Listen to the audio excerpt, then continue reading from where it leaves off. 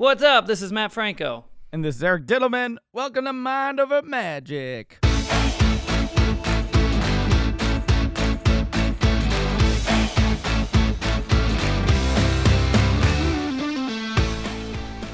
We don't know when you're hearing this, but it's wintertime. It's cold here. It is colder here in New York, Matt, than it is Vegas. It's my guess. By cold here, I mean 60 degrees. It's Vegas. It's like 30 here in New York. We're officially a weather podcast because Yeah. I am going to be a weather person soon. Wait, what? In Las Vegas. You're going to be a weather person? Yeah, I figure, I guess I can call myself a weatherman. Yeah, right. Yeah, weatherman. I'm going to be a weatherman soon. Well, we don't know when this is coming out, so this could have already happened. But tell me, can you just go onto a TV station and be like, I'm gonna do the weather now? Yeah. That's a privilege of being a headliner in Las Vegas. Is just I was invited. Oh, okay. A while ago. Now, granted, I don't think it will have happened by the time people hear this because the weather they do the weather live at I think it's 6 o'clock. Mm-hmm. And it's pretty far from the Link, which my show is at 7 o'clock. And it's really hard for me to find a time when I can do the weather, but I'm so anxious to do it. I really am going to enjoy that gig for one time. So, do you have to, spruce it up and make it, magical or Matt Franco-y, or are you just, going to be I'm going to be reading the weather like they do? I think the goal is to, be able to read the prompter and know that it's not mirrored. When you're doing the green screen thing, when you're pointing to your right, you're really pointing to your left, and it gets confusing. So I think the goal is to just not screw that up to the nth degree. I mean, you could do some video magic if you just wore a green costume. I think the other thing is not wear green. I think there's a bare minimum here. You have really high expectations. I'm curious. I think it's the other way. I think it's don't wear green and don't screw up. I think those are the main requirements. But I am anxious to do it. I just don't know when it's going to be. Can we get a sneak preview of can you tell us any weather terms and do the motion for at least me to see of what that would be? Do the motions for you to see? Yeah. Weather terms. What do you think would be said if you were doing an impression of a weatherman right now and didn't have the prompter? It totally depends on what time of year it is, but let's say it's now. It's we've got a cold front coming in somewhere over here from the east side of the valley, and then over on the west side, over in Summerlin, we're getting a little bit more sun, but expect some clouds later on with a 10% chance of rain. Very unlikely, but if you're up at Mount Charleston, get your skis ready because the snow is going to be coming down. Well, I'm impressed. Wow, that was pretty good. I'm a little offended that you're so surprised. A little bit offended, but I guess Lance Burton's done it and other people and so on. The only one I remembered was Lance Burton when he told me he had a bunch of people do it in the past. But yeah, that was the one that jumped out to me. Now, I feel that was almost professional level already. I feel I have no notes. But I'm wondering if it's because Lance did it and you watched all those World's Greatest Magic specials and all that stuff, and how you got really good at magic was, kind of practicing the way they did it. So is this just another element of following in your hero's footsteps? And you were I don't think so. I haven't seen Lance's weather performance. Let me study Lance and figure out how he did it with his intonation. But I like to think that he killed it. I'm sure I haven't seen it. Yeah. I like to think that he killed it. I like to think that I'll do, a little bit better than that, but you never know. That's amazing. Yeah, I think, it's just performing, right? You're going to be you're used to being in front of a camera. And it sounds you just got to put in those specifics of whatever they're trying, letting you say based off of the, Doppler weather forecast. I feel like they're going to make it pretty easy. I feel like when they have a guest to do this sort of thing, they sort of kind of hold your hand through the process. Plus, you have the professional right there. Right. That's going to kind of take you through the ins and out. You have a little bit of time to rehearse, just a few minutes, and then you go and you bang it out. I think it's going to be so much fun, and I'm so disappointed that, I haven't had a chance to do it. It's really hard because I have to do it on a night when I'm not working. And, I'm very limited of those generally. I guess I could try to do it during a dark week. coming up. That would be good. Maybe in January. There you go. I'm excited. And then the weather's probably easier this time of year. It's like it's gonna get In dark. January? It's gonna get dark, at like noon. And I hate that. I Yeah. really do hate that. I would be such a disgruntled weatherman talking about the news this time of year. We're like, Yeah. and it's dark out already. Yeah. That's amazing. In the summertime, I get out of my show and it's like still like you could still go do something in the sunlight almost. That's amazing. It's like just starting. You start to catch a nice sunset, but now it's like dark before I even go in. Yeah. Every time I'm like going on the subway to somewhere in New York and like it's still light out, and then like depending on when I get off the subway and I get out up above ground again, it's like completely pitch black. I'm like, what just happened? Did I go through a time warp? Right.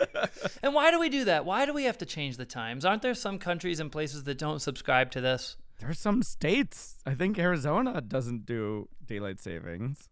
Yeah, I heard Vegas is like trying to jump on the Arizona train. I actually heard that. Yeah. Wow. But you know how the political and legal system works. It would take forever to get Yeah. that passed through. Yeah. But hey, It has better something late to do than with never. farmers. Was originally like to get the daylight earlier, but it was like the farmers can just still come out whenever the sun comes up, right? I would have to agree with you. That's like me saying my show should be at 9 a.m. because that's when most people go to work.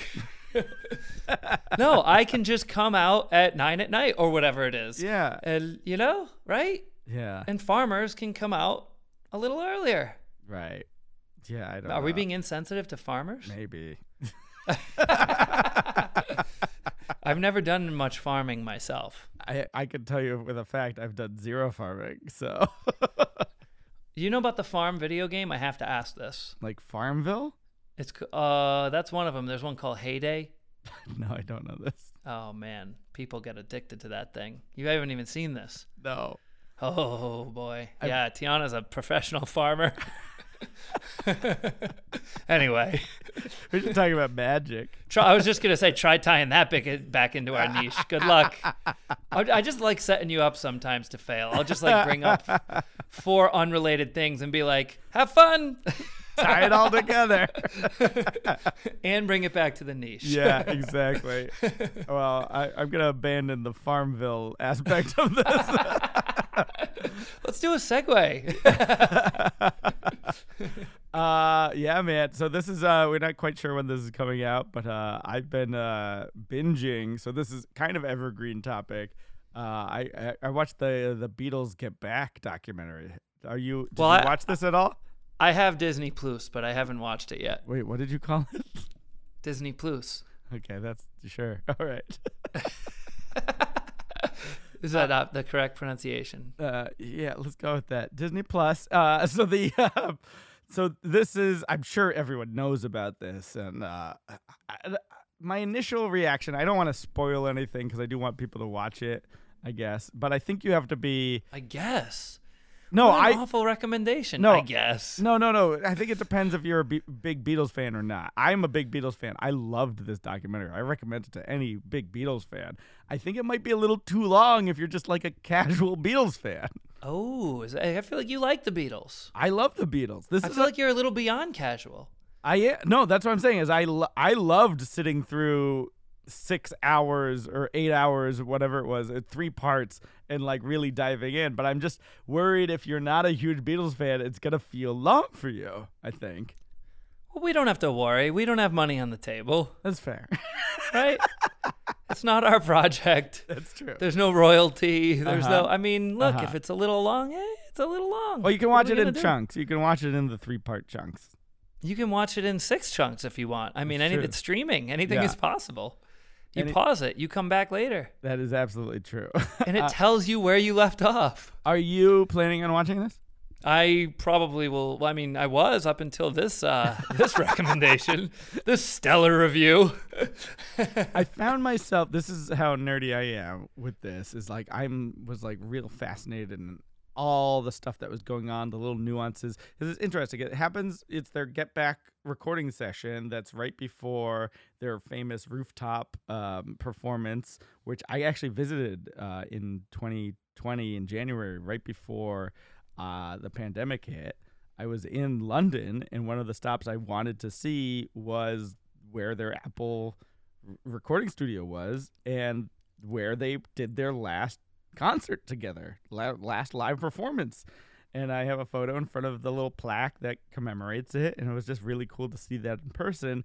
And then capturing this footage of all of that happening in part 3, where they're actually up on the roof and performing. It was just amazing to see, because this was part of a documentary. There was like 80 hours of footage the director captured, and then Peter Jackson got all this footage and whittled it down to 8 hours. Right. It's just wild. And I'm Which just apparently wasn't enough whittling, according to Eric Diddleman.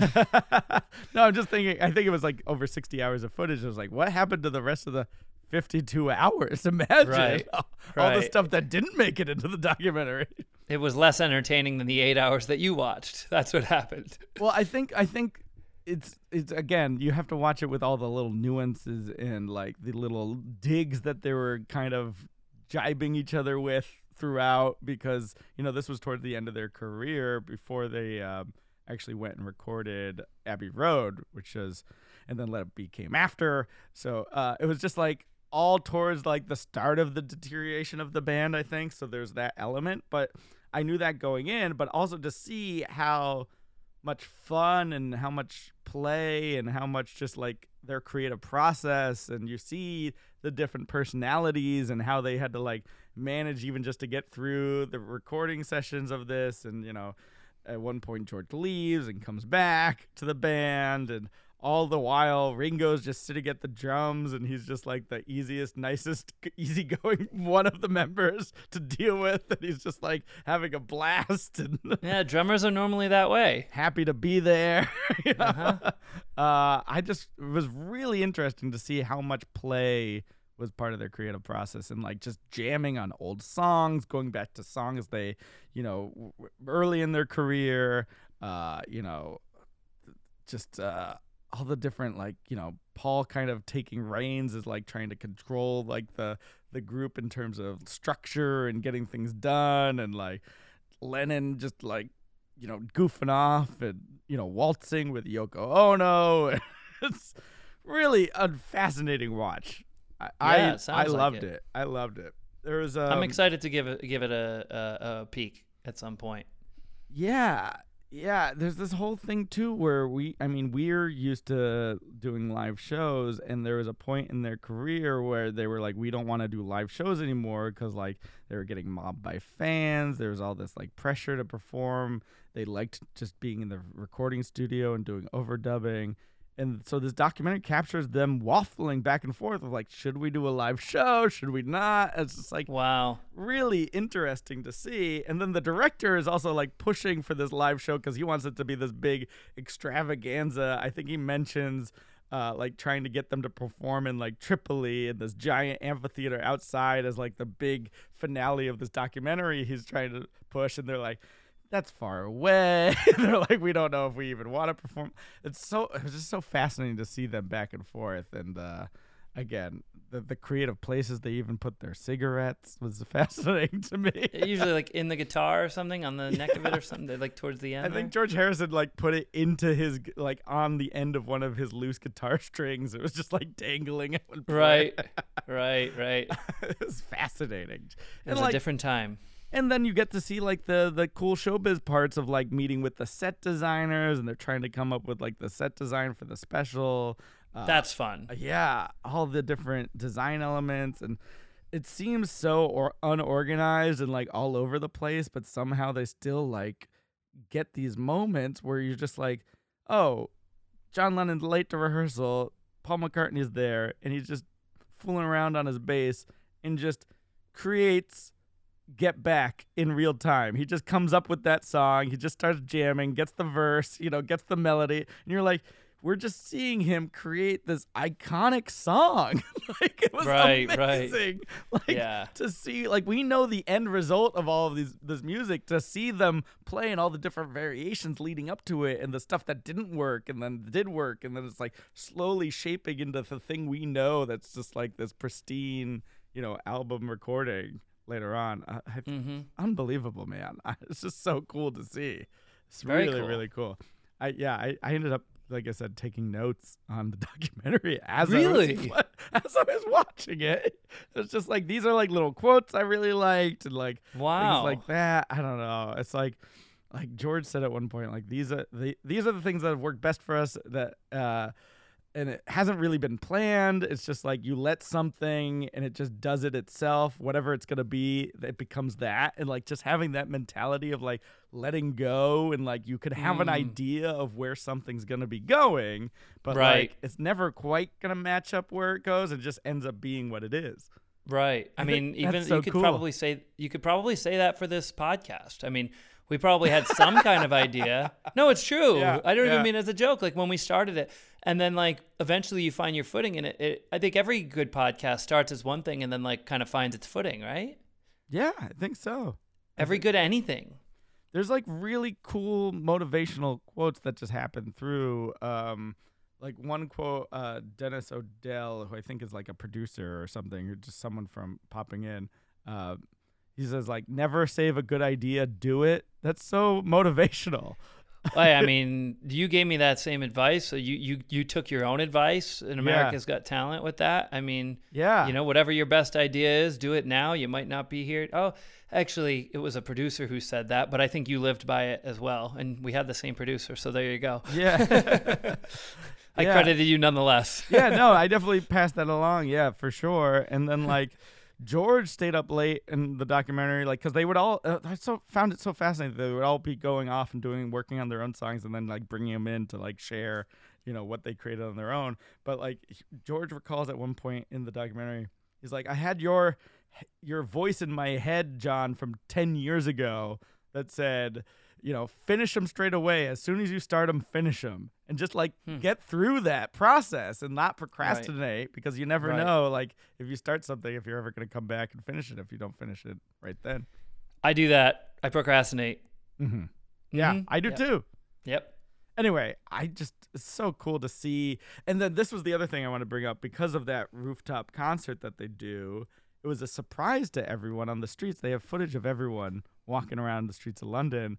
And because it was for a documentary, they had a camera doing like interviews on the street to people and be like, Right. do you know what music this is? It's like, what do you think? Is it good? Do you want the Beatles to play at every lunchtime? And then you get the people who loved it and the people that were like, this is a nuisance. This is, you know, Wow. you know, this is disturbing the peace. We're trying to run businesses here. To see just like this iconic thing that they were waffling back and forth of even doing. And now it's like this last performance, iconic image, them on a roof, like, that we just think back of. And sometimes like that George quote, that one's like, you just let it be the thing it is, and it becomes something. So like you can't really push things. And I'm trying to think like how we, as our performance and our style, like how can we do what we do and just kind of do things that are memorable or become these experiences that people never forget.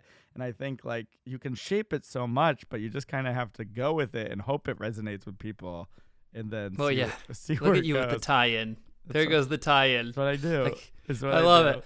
No, I actually had an instance kind of like this where it sort of was like, I didn't mean for it to happen, but I had to roll with it. Speaking of, what did you say, mobs of fans? This isn't quite Beatles level here.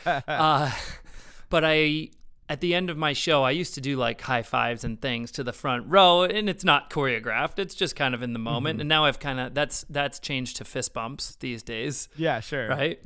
Everyone, you know, once in a while, someone will hold up, you know, a piece of merchandise or a card or something to sign, and I'll kind of do that quickly. The music's still playing, and then I run to my spike mark on the stage, and you know, the screens come down, and it's sort of a reverse of the way the show started. Everything's wrapped up in a neat package, but I got to get to that spike mark before the screen moves, because those weigh 8,000 pounds, and I don't want to get hit. Right. So the other night, I'm going to, you know, sign a playing card, and then yet another one, and then another this, and then someone says, oh, selfie, and their phone's all ready to go, and boom, I'm doing the photos. And now I know I'm way beyond my cue in the music where I can just run upstage and be out of the way of the screens. I know that's not going to happen. Sure. So, like, they're holding the screens so that I don't die getting hit by them. And I just, you know, I say to the stage manager off mic, just bring in the screens. There's no way I'm going to make it. And I stood out there for about an hour just at the edge of the stage, doing photos and whatnot at the end of the show, which I don't mind at all. It's fun for me and it's enjoyable. And like you said, it just let it be what it is. And it also creates a memorable experience for sure for everyone involved. But the downside, the part that like the reason I don't sort of unexpectedly do that on a regular basis is because it also creates havoc for anyone who works at the show. Exactly. Whether you're security, ushers, cleaning crew, stagehands who need to like come up the stage and they're like, can I go out there now? Is the house technically clear? It just creates this chaos, which, isn't what I intended to do, but it was for the greater good. Well, maybe the same two cops that shut down the rooftop show for the Beatles would come and shut down your There was no shutdown. But imagine being those cops, by the way. That's like, we ended the last Beatles performance. No. Oh, boy. I wouldn't want that to be me. No. And I don't think are they still around? They could be. Those cops could very well still be alive and well. Yeah. I mean, they plaster their names onto the documentary, so I'm sure they did. Something easy you can check out to see if they are still with us here. Surprised you didn't look that up as part of your notes that you took during the documentary. I think another part you'd like is just how raw they are throughout the rehearsal process, because they're aware their camera's filming them, and they're just like, we're gonna do our thing.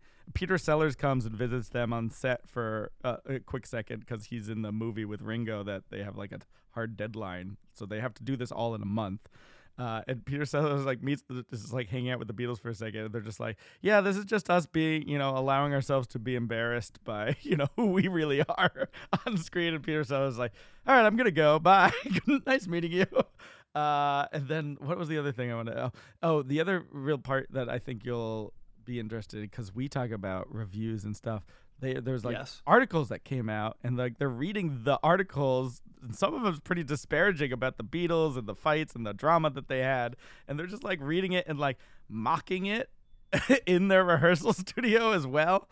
So like to seeing when you're a mega celebrity like the Beatles were, to figure out how to deal with press and like, do you read the bad reviews? They did. Hey man, you can't please everybody, and you shouldn't necessarily try to, right? Yeah I don't know, there's so many things I think you can pull, and I might do a rewatch at some point. It's just like, it's great. I loved it. Yeah. I loved it. Well, I just looked up some Beatles trivia, so. Oh boy. I know. You're going to put my money where my mouth is. Yes, sir. Late career Beatles trivia. Okay. So at this point, let's switch over. I'll try and stump you with some riddles, because it's time for Diddle Me This. Diddle me this, diddle me that. Will Eric end up stumping Matt? Riddles! All right, we'll shift gears away from the Beatles for a little bit. Just for a quick moment. Yeah, for a quick moment. Where did my riddle go? Okay, there it is. All right, so this is a word play riddle. Okay. I got sent to me a list of words. There's something unusual about them, but what is it? Can you figure it out? Here are the words: revive, banana, grammar, voodoo, potato, dresser, uneven. Those are the words. I'm supposed to figure out what's peculiar about those? Yes. You want to hear them again? It has something to do with the vowels. Here's the list again: revive, banana, grammar, voodoo, potato, dresser, uneven. I was going to say they have two matching vowels and two matching consonants, but voodoo doesn't have two matching consonants. Correct.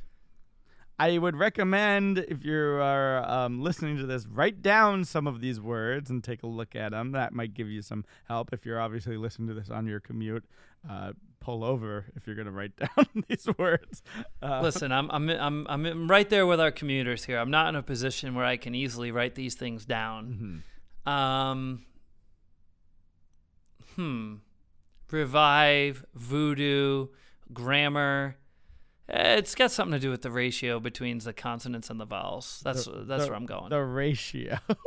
Yeah, like there's a certain number of or order of consonants and vowels, something like that. Or you said it's wordplay. Oh, this is a riddle, not trivia. Yeah. So I don't know. Well, it's kind of wordplay-ish. It's not really Yeah. trivia per se. You said it's a riddle, but like I'm not. Yeah. I think I'm on the right track, so killed it. It is something about each individual word rather than the words being linked together. So you at least got that part. So if you just take one of those words. Okay, we're gonna go with grammar. Grammar. Let's go with revive. Sure, revive. Try and see that in your mind's eye. I got it. REVIVE. Yep. Mm-hmm. Okay. I see it in my third eye. Great. What's weird about that word? That would be similar to a word like banana, maybe. Like the thing about banana has all the A's in it. You know? Yeah. So revive has 2 E's. Mm-hmm. But I'm what not else sure does why it that's have? weird. An R and a V. All right. So I'm gonna. 2 V's. There's 2 V's and yeah, but look at the order of the letters in revive. Do you see a pattern at all? E V. Oh, is it something about when you reverse it? It's like something. You're getting close. Yeah. Okay. So there's one letter that's that you can remove. Oh. And if you put it at the end and do what you just said. Oh, okay. So if you take the first letter and put it at the end and reverse it, I mean, what is this? Missy Elliott? Who's doing that? It's a wordplay game. So if you do that with banana, take the first letter off, put it at the end and reverse it. It's banana. Put my thing down, flip it and reverse it. Grammar, voodoo, potato. Mm-hmm. So they're like one letter off from a palindrome almost. Okay, so this is dresser. Another expert level riddle. I like uneven. That's a fun one because you don't necessarily think you could do that with uneven, and you just put the U at the front. Do you understand? To me, it feels like none of them should be able to do that. Absolutely. I just thought that was an interesting one. It's just definitely a word. It's a great one. Yeah. It's a great one. No, that's high level though. I mean, but hey, we're getting up there in episode numbers. We should be getting some high level. We're challenging you, and I'm always looking for riddles. So some of them are going to be hard because it's only the ones I can find. So. Yes, sir. And if you have riddles, please send them to me. I'm always looking for more, especially as we keep the podcast going. You can email me at mindovermagic@gmail.com. Oh, I got it wrong. Sorry. mindovermagicpodcast@gmail.com. And just send the riddle. There we go. I wasn't looking at my notes. Let's jump over to trivia. Matt picks up the question, then he stares at it. Eric's at the ready, time to use his wit. Pressure, pressure, pressure. Trivia, pressure. Trivia time. I have multiple choice. What was the last song John Lennon played for a paying audience? Played for a paying audience? And here's the fun part. You and I are going to find out the answer together. Oh, jeez.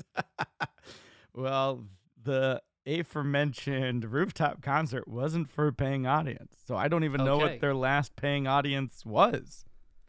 It says John Lennon specifically, too. Okay. So this could not be the Beatles group. It could just be when he went solo. Oh. I'm not gonna get this because I'm more of a completist of Beatles when they were together. Okay. Knowledge. Well, we got choices, so. Let me think too. By the way, I don't know if I did my whole Beatles rundown justice because I feel like I could talk about the Beatles Get Back documentary for hours. Listen. Anyway, we can get back into that. We'll see. We can get right back into that. Anything is possible. I've got more to talk about. What are the choices, Matt? It's been 2 weeks since I talked to you. You better have some good topics to talk about. Jeez. All right. John Lennon's last paid performance for Across the Universe. Mm-hmm. Imagine. Mm-hmm. I Saw Her Standing There. Yeah. Benny and the Jets. Well, I feel like Benny and the Jets is an Elton John song. Alas, there is a choice. Benny and the Jets.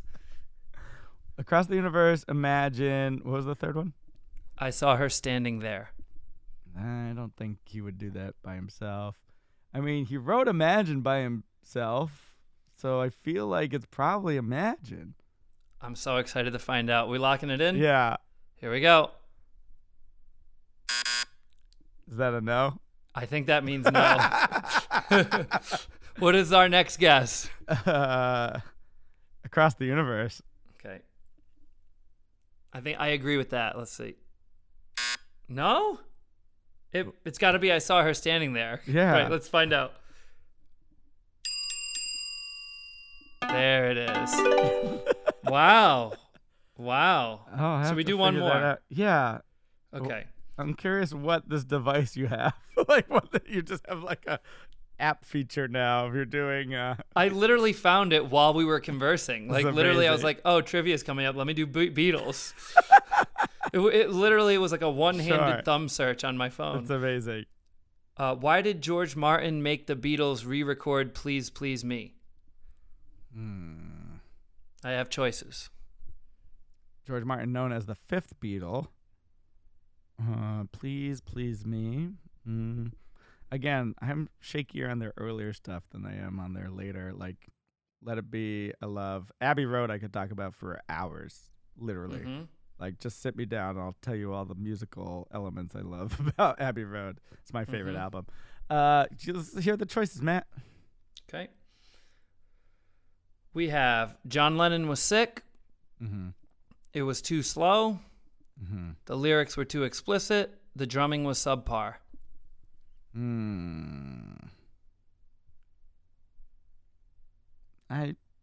I'll say John Lennon was sick. I don't know this.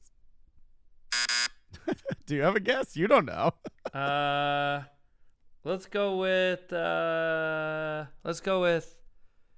Is this Gosh. when they replaced Pete Best? No, that was before. The options are: it was too slow, the lyrics were too explicit, the drumming was subpar. Why did George Martin make the Beatles re-record Please Please Me? You were arguing that this was like expert level riddles. I feel like you found an expert level Beatles trivia. Let's see. What do you want to try? The lyrics were too explicit? Too slow. I'll say All too right, ready? slow. Yeah. Got him. Got it on the second try. Hey, let's get one more in here. Let's get one more. I'm having fun. I just love how I like quickly found this so fast while we were talking, but it's like literally the best little trivia function I've ever found in 70 some odd episodes here. Oh, all right, we got Abbey Road specific. Okay, I hope I can get this now that I've already talked up my game for Abbey Road. You gotta work your visual memory here. Yeah, No okay. cheating. Oh, is it the order of them on the sidewalk? Not that difficult, but Okay, close. good. Okay, sure. Very close. Which Beatle crossed Abbey Road first? Like in the famous photo, or I'm like, assuming just that's like, what this is referring to. or just like ever. I'm gonna go ahead and assume it means the photo. It's a very iconic photo. I believe walking in the front of the line, because this also stems to some of the Paul is dead rumors. I think he's wearing all. Wait, but no, he's got the cigarette, so that he's back in the line. Wearing all white is up front. Is John Lennon? I'm trying to picture the album cover now. Mm-hmm. Yeah, I'll go with John Lennon up front. Let's see. Yeah! Wow. Woo! Photograph was taken at approximately 11:35 a.m. on Friday, August 8th. So what's funny is I went to the other place I went on my London trip was to see Abbey Road Studios, and all the tourists that are trying to recreate that photo. It's fascinating to watch. One, I couldn't do it because you definitely need someone else to take the photo of you to get the iconic shot. You can't, Right. You can't do it as a one person walking around London, Right. But the thing is, they don't stop traffic. Traffic is going. So people are just waiting for cars to pass down this busy road, and then just like in between cars running out and trying to take the photo, and then like moving out of the way as cars come barreling down. Well, that's not true for them. They held up traffic for 10 minutes as 6 pictures were taken. That makes sense. But all the tourists trying to do it seems like a dangerous game to get that photo. All right. I got to find out the answer to this one, so I got one more. This is now just a Beatles trivia podcast. Absolutely. We're adding it- I might even do this next week. we're adding this to our Cobra Kai and other. Remember how we talked about non-magic related- podcasts start off as one thing and then they end up something else? And then you this just app. quote, let it be, if you will. All right, this is going to be of interest right here because this one's very curious, and maybe everyone knows about this, and I don't. But for what crime was Paul McCartney deported from Germany? I got choices, and they're pretty serious. I think it was a drug charge, but go on. Not an option, by the way. Oh, so maybe not. Arson, No. prostitution, Mm-hmm. assault, Mm-hmm. robbery. I think maybe assault. I think. Really? Because I know even in the Let It Be, they talk about how George, like assaulted a photographer. Like it's that Ooh. paparazzi thing, right? Okay. So, yeah. Let's see. That's my guess. Final answer: assault. No. If I you don't- didn't notice, I did sound surprised by that guess because I have my own guess. I wasn't around. Like I didn't know the tabloids of this stuff. I just grew up listening to their music, but I wasn't around in the 60s. I assumed it has to be prostitution. Oh. Not that he would need it. It just feels like the rock star Because he's the cute one. deportation reason here. I don't know. I mean, it was a crazy time, and Oh, yeah. He wasn't. He was soliciting. Maybe is that what you're thinking? Not that he was the prostituting himself. I can't even believe you're asking me that question. Yes, obviously. I'm not saying he was a human trafficker. I'm not saying he was whoring himself out. You go, because he was the cute one. What are we talking about? Good Lord. All right, what's the answer? Well, props to you. The fact that soliciting prostitution is so far off your radar that you didn't even cross your mind that that's what this was referring to. So, all right, let's get the ding, ding, ding. Here we go, because it can't be arson or robbery. So, whoa! Is it arson? Let's try arson. It can't be arson. What? Wow. All right. We need more Beatles knowledge. We'll have to do some research into all that. Oh, wait a minute, brother. I've got information here.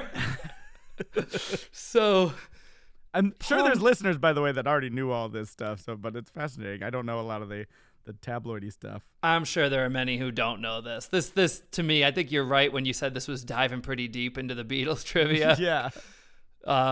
Listen to this. So this kind of ties into I don't know. Paul McCartney and Pete Best were arrested and deported for arson in 1960 after they set fire to a condom in a concrete corridor. Wow. Now, why would one do that? Well, here's the thing, too, is what I really noticed and stuck with me from the documentary is just how young they were at the end of their career. They're like in their, late 20s or whatever. Right. That came back. So when they were blowing up, I mean, the Quarrymen started when like John and Paul were 15, 16, and like George Harrison was like 13 or something like that, around those Right. ages. So they were real young and then became famous in their teens. So it sounds like just teens dicking around and doing like stupid stuff. Yeah. Right? I suppose that makes sense. And That's then what once you add fame and money and celebrity to all that, like you're going to do dumb stuff. Well, that's how I feel, like, honestly, like, watching any pro sport, really, but, like, NFL, for example, I'm always so shocked by, like, how young everyone is. Yeah. I'm like, oh, my God, like, because, like, growing up, they were adults. They were so much older. Now I look, and they're, like, children. It's just a crazy, aging is a crazy thing. Yeah, we're getting old. This is the Old Men Podcast. Just let for it the be. record, I'm only 33, all right? Depending on when this airs. Yeah, you same age as Jesus. Tie this into the Beatles, saying they're bigger than Jesus. This is all great. I'm not even going to be able to focus for the whole rest of the podcast because I'm so anxious to see if this app that I just found has other categories. Now I have my own ding and system. That's amazing. Let's get back to the subject of our podcast, Which is what? We're not a Beatles podcast. We are a magic podcast. Magic in mind. Magic and mind, yeah. Things we think about, and mentalism and mind reading. It all ties in. We just spelled it out for you, those wondering why you're listening. But I wanted to bring up a conversation I had with a friend of mine. It's stuff we've touched upon in the past. But I just was really interesting because I have a friend who's a programmer, really analytical, into like, computer science and how things work. And he was talking about magic, and he was talking about the thing that bugs him about magic is he loves seeing the skill behind whatever it is, whether it's sports or, I brought up juggling as an example, but like the fact that we have mystery that conceals that skill level bugs him a bit, because he wants to know if he sees a magician, what the difference between someone who spent their life learning difficult sleights of hand moves versus like, someone who just picked it up. He wants to see that difference in terms of skill level. And the fact that the whole point of magic is hiding that secret so that wonder can occur gets to him. What are your thoughts on skill and technique? This is heavy. There's so much to unpack on this. That's why I was like, we could talk for hours on that. I mean, we're going to have to, we might as well just record a whole nother episode when we finish this one shortly. I mean, oh man. Okay. There are schools of thought on skill in magic, and some believe that skill should be hidden and you shouldn't do demonstrations of skill. Others believe that you can show explicit skill. For example, cardistry, fancy cuts, coin flourishes, anything sort of along those lines that's like a flourish, for the lack of a better phrase. There is no better phrase. Flourish is what it's called. And some people are sort of anti-flourish, and usually people who are anti-flourish are not anti for everyone. Maybe it doesn't fit them, so they personally prefer not to show skill. And some have amazing skill. It's not just because they're not talented, right? But their belief is that for their style, they don't want to demonstrate that skill because they feel it makes their magic stronger. Is there truth to that? Yeah, probably for some cases. I'm somewhere in the middle. I like to do demonstrations of skill. For example, one of my favorite tricks in the world, Sam the Bellhop, or if you look at my America's Got Talent first audition, it's what we call in magic a card story, or a type of card story, and that really is a demonstration of skill. So that's something that I need to be aware of when I perform that, so that I know whatever the next thing in my set list would be. For example, I'm just making this up as an example. The next thing shouldn't also be a demonstration of skill. There needs to be variety. We don't want monotony, right? Yeah. So all skills in magic aren't hidden. So, palming a card from in the middle of the center of the deck, yes, that takes sleight of hand skill. Yes, we hide that skill. Doing a thumb fan requires skill, but it's not hidden. It is very much out in the open. So there are different types of skill within magic, and some feel that if you can fan the cards in one hand and flip it around your back and catch it in your mouth, then yeah, you could find the card that they're thinking of without them noticing and put it in your back pocket. It's not impossible for them to make that leap if they see all these ridiculous things you can do overtly, right? Absolutely, yeah. Do spectators of magic think into it that far? No. But do they feel it on a subconscious level? They very well might. I do think some people watch magic for that, not necessarily because they want to know the methods, that they are trying to understand how this is possible, and they do want to see, or appreciate the skill. You've talked about this in the past, that and this ties into a whole nother conversation about exposure and wonder, and we can get to that in another episode. So I had a conversation with this friend and broke it up into pretty philosophical questions, so we'll save some of those for future episodes. But the fact that you said learning a little bit about the techniques of magic gives you a deeper appreciation. So when you do have an element in your show where you do show off some skill, that could be to show, yes, I do have this technique and it is difficult, but a lot of times you're not seeing that technique. I think a lot of gambling demonstrations, when you have guys like yourself or anyone who studies, or girls as well, sorry to genderize it, but anyone who studies the just,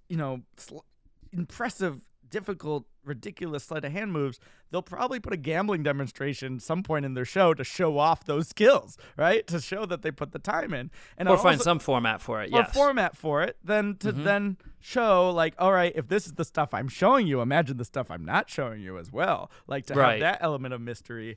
For me, it comes down, the hammer comes down in a different way, because a lot of mentalism isn't necessarily dexterity skill. I mean, there are some advanced techniques in mentalism as well, but it's kind of the Penn and Teller have talked about the philosophy of like exposing a method. If it's so beautiful, like it's better to show that than the actual trick sometimes. But the reason most people don't show a method is because it's ugly or simple or dumb or like you don't or want to will know be perceived as ugly, simple, or dumb. I don't think they ever actually are, but right. And the thing is, like, I can create some amazing method or moments in my show using really simple techniques. So it's how do you judge a very difficult technique versus a simple technique when I really see the skill in the difference between a seasoned pro and someone just picking up is how they're scripting and performing and the skills of audience management to create that wonder in someone else's mind.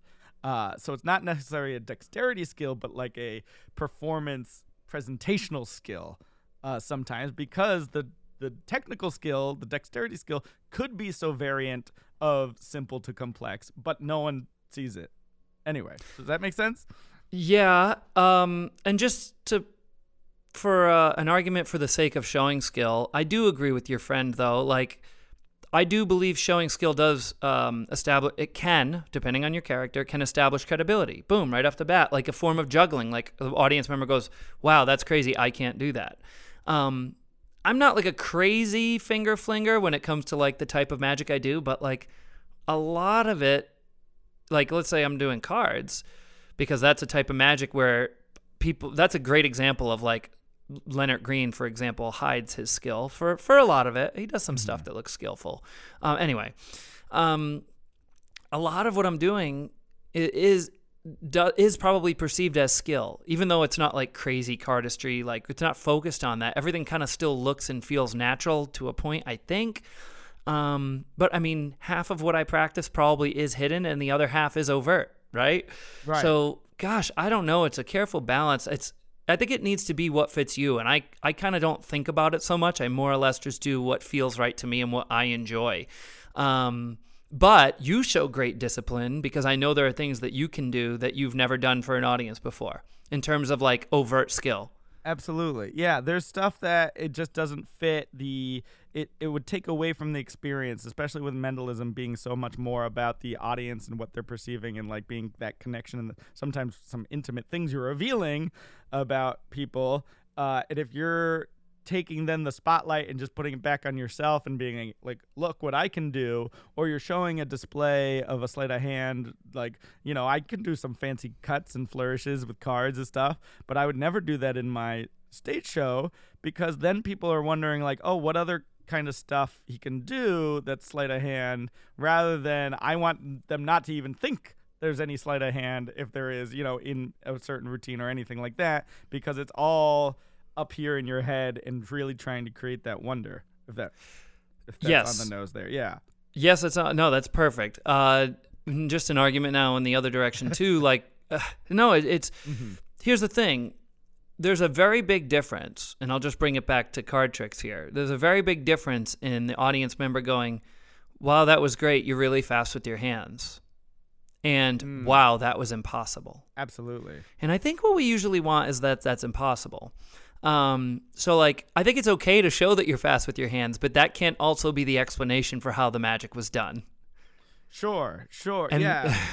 Right. It's almost got to be separate, right? It's like, I can do these amazing things, but it's also can't encroach on that wonder, because you want people to, that's kind of where this conversation with the friend went as well, is like exposure of technique. Does that really upset the experience of the wow factor? Because you're then thinking about the technical aspects rather than the perceived overall impact.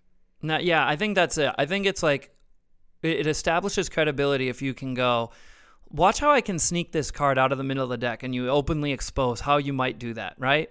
And they go, wow, that's really impressive. I could never do that, right? But then that's just one phase. The next phase is, now you put it in the middle of the deck, and we're going to set the deck on this pedestal, and I won't even touch it. All I do is snap, and blah, blah, blah. Now, like, you're showing sleight of hand, but then you're going, but watch, that's not what this is. And that creates a magic moment. Let's use David Copperfield, for example.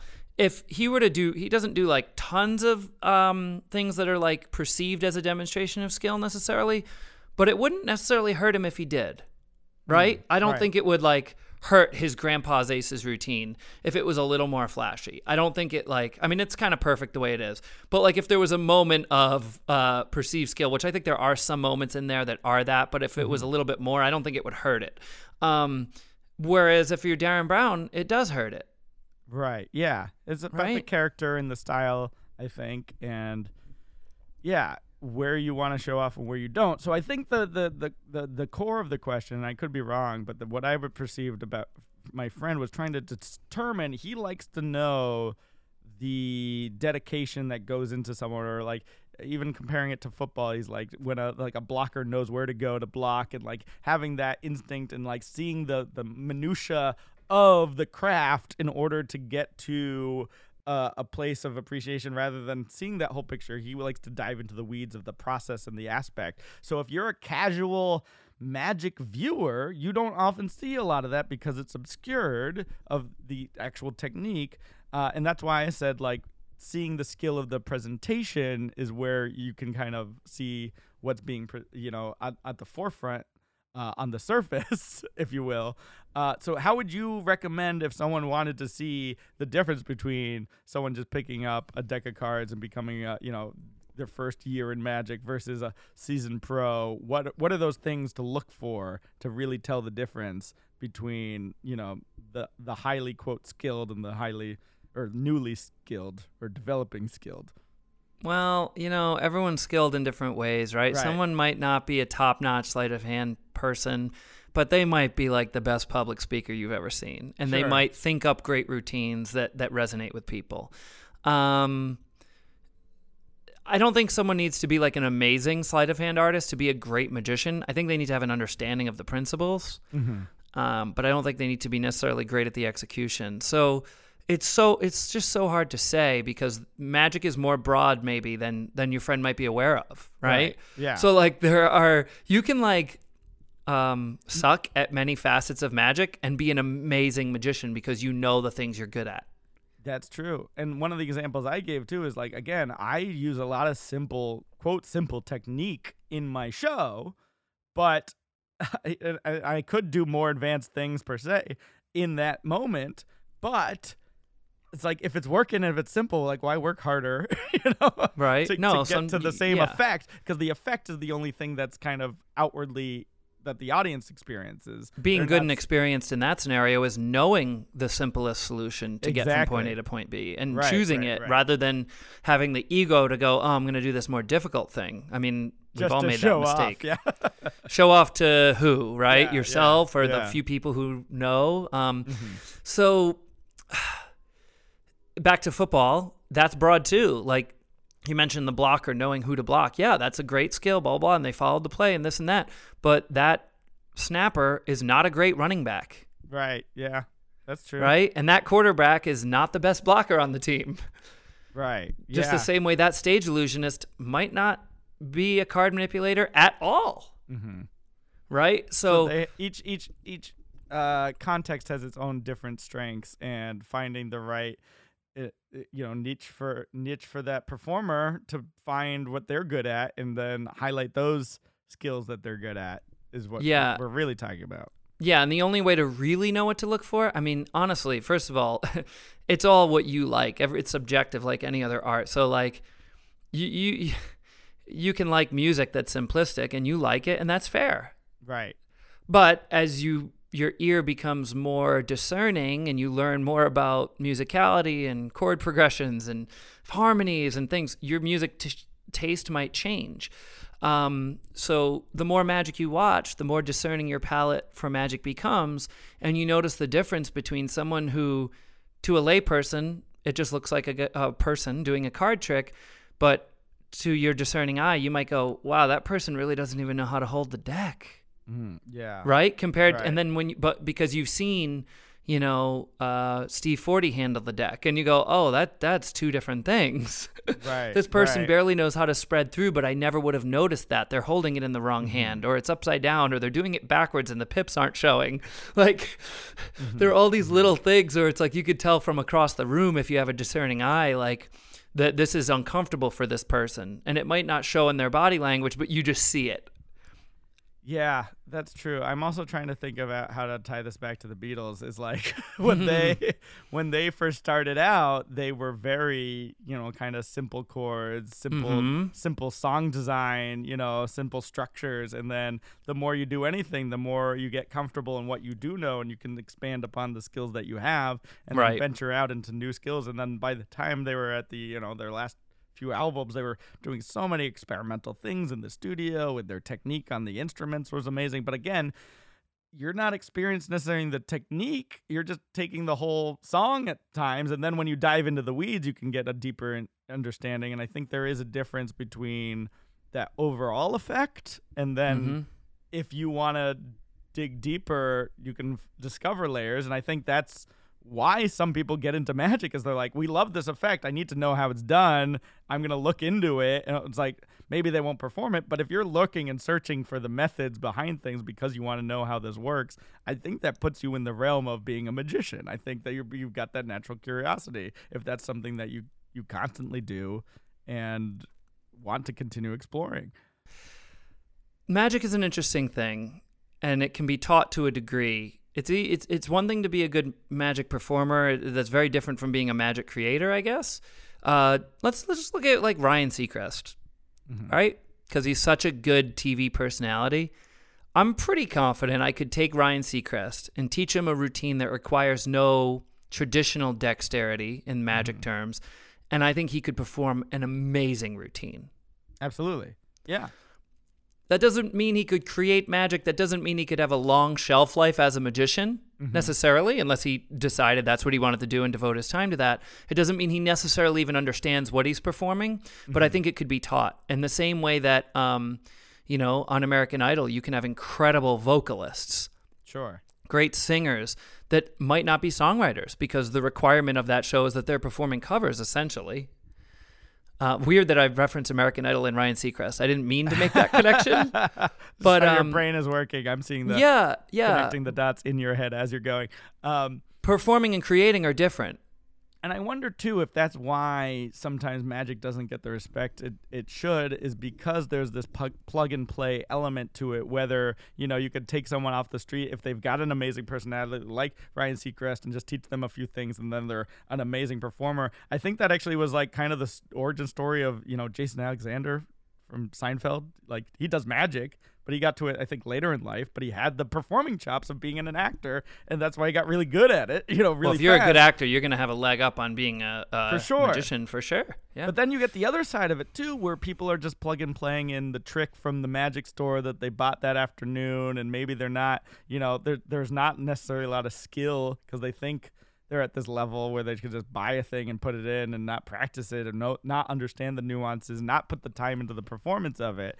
And I think that element where like you can be amazing without a lot of skill is why there's like sometimes not a lot of that's not true, because there is still a lot of skill. Ryan Seacrest has tons of skill, but that's what I'm saying is not him per se, but like someone else who could just buy something off a shelf store and call themselves a magician. Well, if Ryan Seacrest can get by only to a certain degree, how much can the person get by that literally bought? I mean, not much. Yeah. You know what I mean? And like even with a skilled TV personality, like he could get through the performance and do a great job, and I'm still going to see the nuances that are missing. Well, that's what I'm saying. Yeah, I agree. Right. Because it's, again, something you got to devote your time into. That's why I say a lot of the skill I see in performers is that experience of creating that moment of wonder and having to know like where to lean into, where to lean away from, what elements to emphasize in your script, when to go off script, when to perform, what audience members to choose, how to recap things in the right way so that they're remembering the right moment of what's impossible, what's not impossible. Like there's so many elements into that presentation part that sometimes that's the skill you see more overtly when there's also could be skill that's covert. There's it's not just magic though, buddy. It's like I know we say magic has this reputation, but the truth is Dancing with the Stars, the whole theme of that show is they're ostensibly taking people that are from other fields. Now granted, they might have like an ex-boy band member, which to me would in theory have a huge advantage, right? Compared to like someone who's a chef, right? Right. But like they're teaching these people dance week after week, and they actually do get better throughout the show. A show like Masked Singer, where they have athletes go on and things like that are like not traditional singers, and we sit down and watch the show, and we go, "Wow, that was really good." But a singer would see the missing nuances that we're not seeing, right? Same thing with dance, right? We go, "Wow, so-and-so did such a great job," but a dancer is going to see the missing nuances there. But you can get by if you sort of have a well-rounded skill set, and there's a lot of overlap too, right? Like if you can play the guitar, chances are you have rhythm, so maybe you can play the drums a little bit, right? Or this or that, and there's like a lot of carryover in performing arts from one thing to the next. There was a show called I Can Do That on NBC that was very short-lived, where like they taught celebrities how to do different things. I think there was like a Blue Man episode. Yeah. Where they taught someone to be a member of the Blue Man Group. There was like a skating episode where they do like a couple does skating and they one spins the other around, and it's like dangerous. They hold her by her feet, and you know what I'm talking about? Right. Yeah. They did that. They did There's like a Circus with the Stars too, which is a similar concept where you take the circus acts and let celebrities do them. And and the truth is, you can do it, but you can only get so far. You're gonna hit your ceiling. Yeah, I think the audience can perceive if someone is kind of like marking through the beats of a performance rather than the beats are in their bones, right? And I think that's the difference between a novice performer and a skilled performer, or a pro performer, is just the flight time, it being ingrained, the really capturing, like you're saying, the nuances, the little subtleties, the everything that comes together, that if you are in a dissecting time frame, like mood to try and pick everything apart, sometimes you can, it's like there's a comedy book, Dissecting a Frog, right? You can sometimes get so minute and into the details that it kind of destroys the overall picture, because you're only focusing one lens on one part, but it's really you got to zoom out, see the entire thing for what it is. Well, there's the one you never see. You never see someone who's not a stand-up comic doing stand-up comedy. Seriously, that's the one that is like sort of the exception for whatever reason. I've seen it. I've seen people think they're stand-up comics that go No. But like, there's no show where they're teaching celebrities how to be stand-up comics and that. But like, I guess nobody wants to see it. You could take a team of comedy writers and they could write a bunch of jokes and give them to Bob Dylan. I'm just thinking of examples here. I don't know. Someone who's like clearly not in the comedy space. What would be a good example of that? Like Gordon Ramsay or something? I mean, I don't know. Everyone on TV, I think, is a performer in some way. So it's hard. Yeah. No, like they're comical in interviews and things like that. So I'm trying to think of someone who's like notoriously serious. Sarah McLachlan? I don't know. But like, you could write her a bunch of jokes that she could learn to go and deliver. But like, people aren't interested in that if they didn't write it. Yeah, there's that personal element to it too. I don't know. Yeah, I don't know. It's interesting topic, and I think there's other branches off of this topic that we're gonna get back into this next deep. time. Yeah, I think so. Or another time, or whenever this airs. Or yeah, we're gonna get back into this. Let's keep it on the list here, because there's more to unpack with this. There's a lot. I know there is. Yeah, and that's why it's like we've touched upon it in the past, and kind of dealing with learning technique, or even teaching the audience a little bit of the technique so they can have a deeper appreciation as well. But again, there's such a gamut of so many factors coming into play. I worry that when you're focused so much on just one, you're missing how everything comes together as a complete package. But again, that's what practice is you take a moment and you work on one small thing. And if you can focus on that one element and improve that element, maybe that'll affect the whole picture in a much larger way than you even expected. Yeah, and you learn that element to the point where you don't even have to think about it, and you can focus on the overall. Yeah, exactly. Right? Exactly. You work on the micro so that you can do the macro. Yes, indeed. So, Indeed. Anywho, we've gone much longer than we anticipated, but this was a fantastic episode. We're going to get back into this topic at some point because I'd love to start one episode on this and see where it takes us. Yeah, I think so You know? too. And I think because this is a bank, we're going to give us a break on goals, Matt.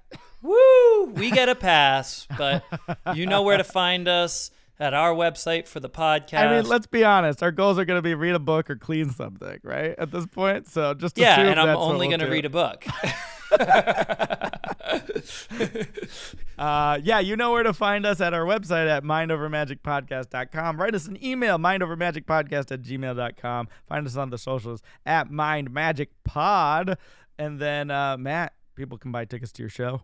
Yeah, find me at Matt Franco. Find him at Eric Diddleman, mattfranco.com, ericdiddleman.com. You know what to do. Tell your friends. If you enjoyed it, give it a share. Give it a like. Do your thing, and we'll talk to you soon. Yeah, feel free to still write Matt funky messages. Funky messages. If you don't know, you don't know.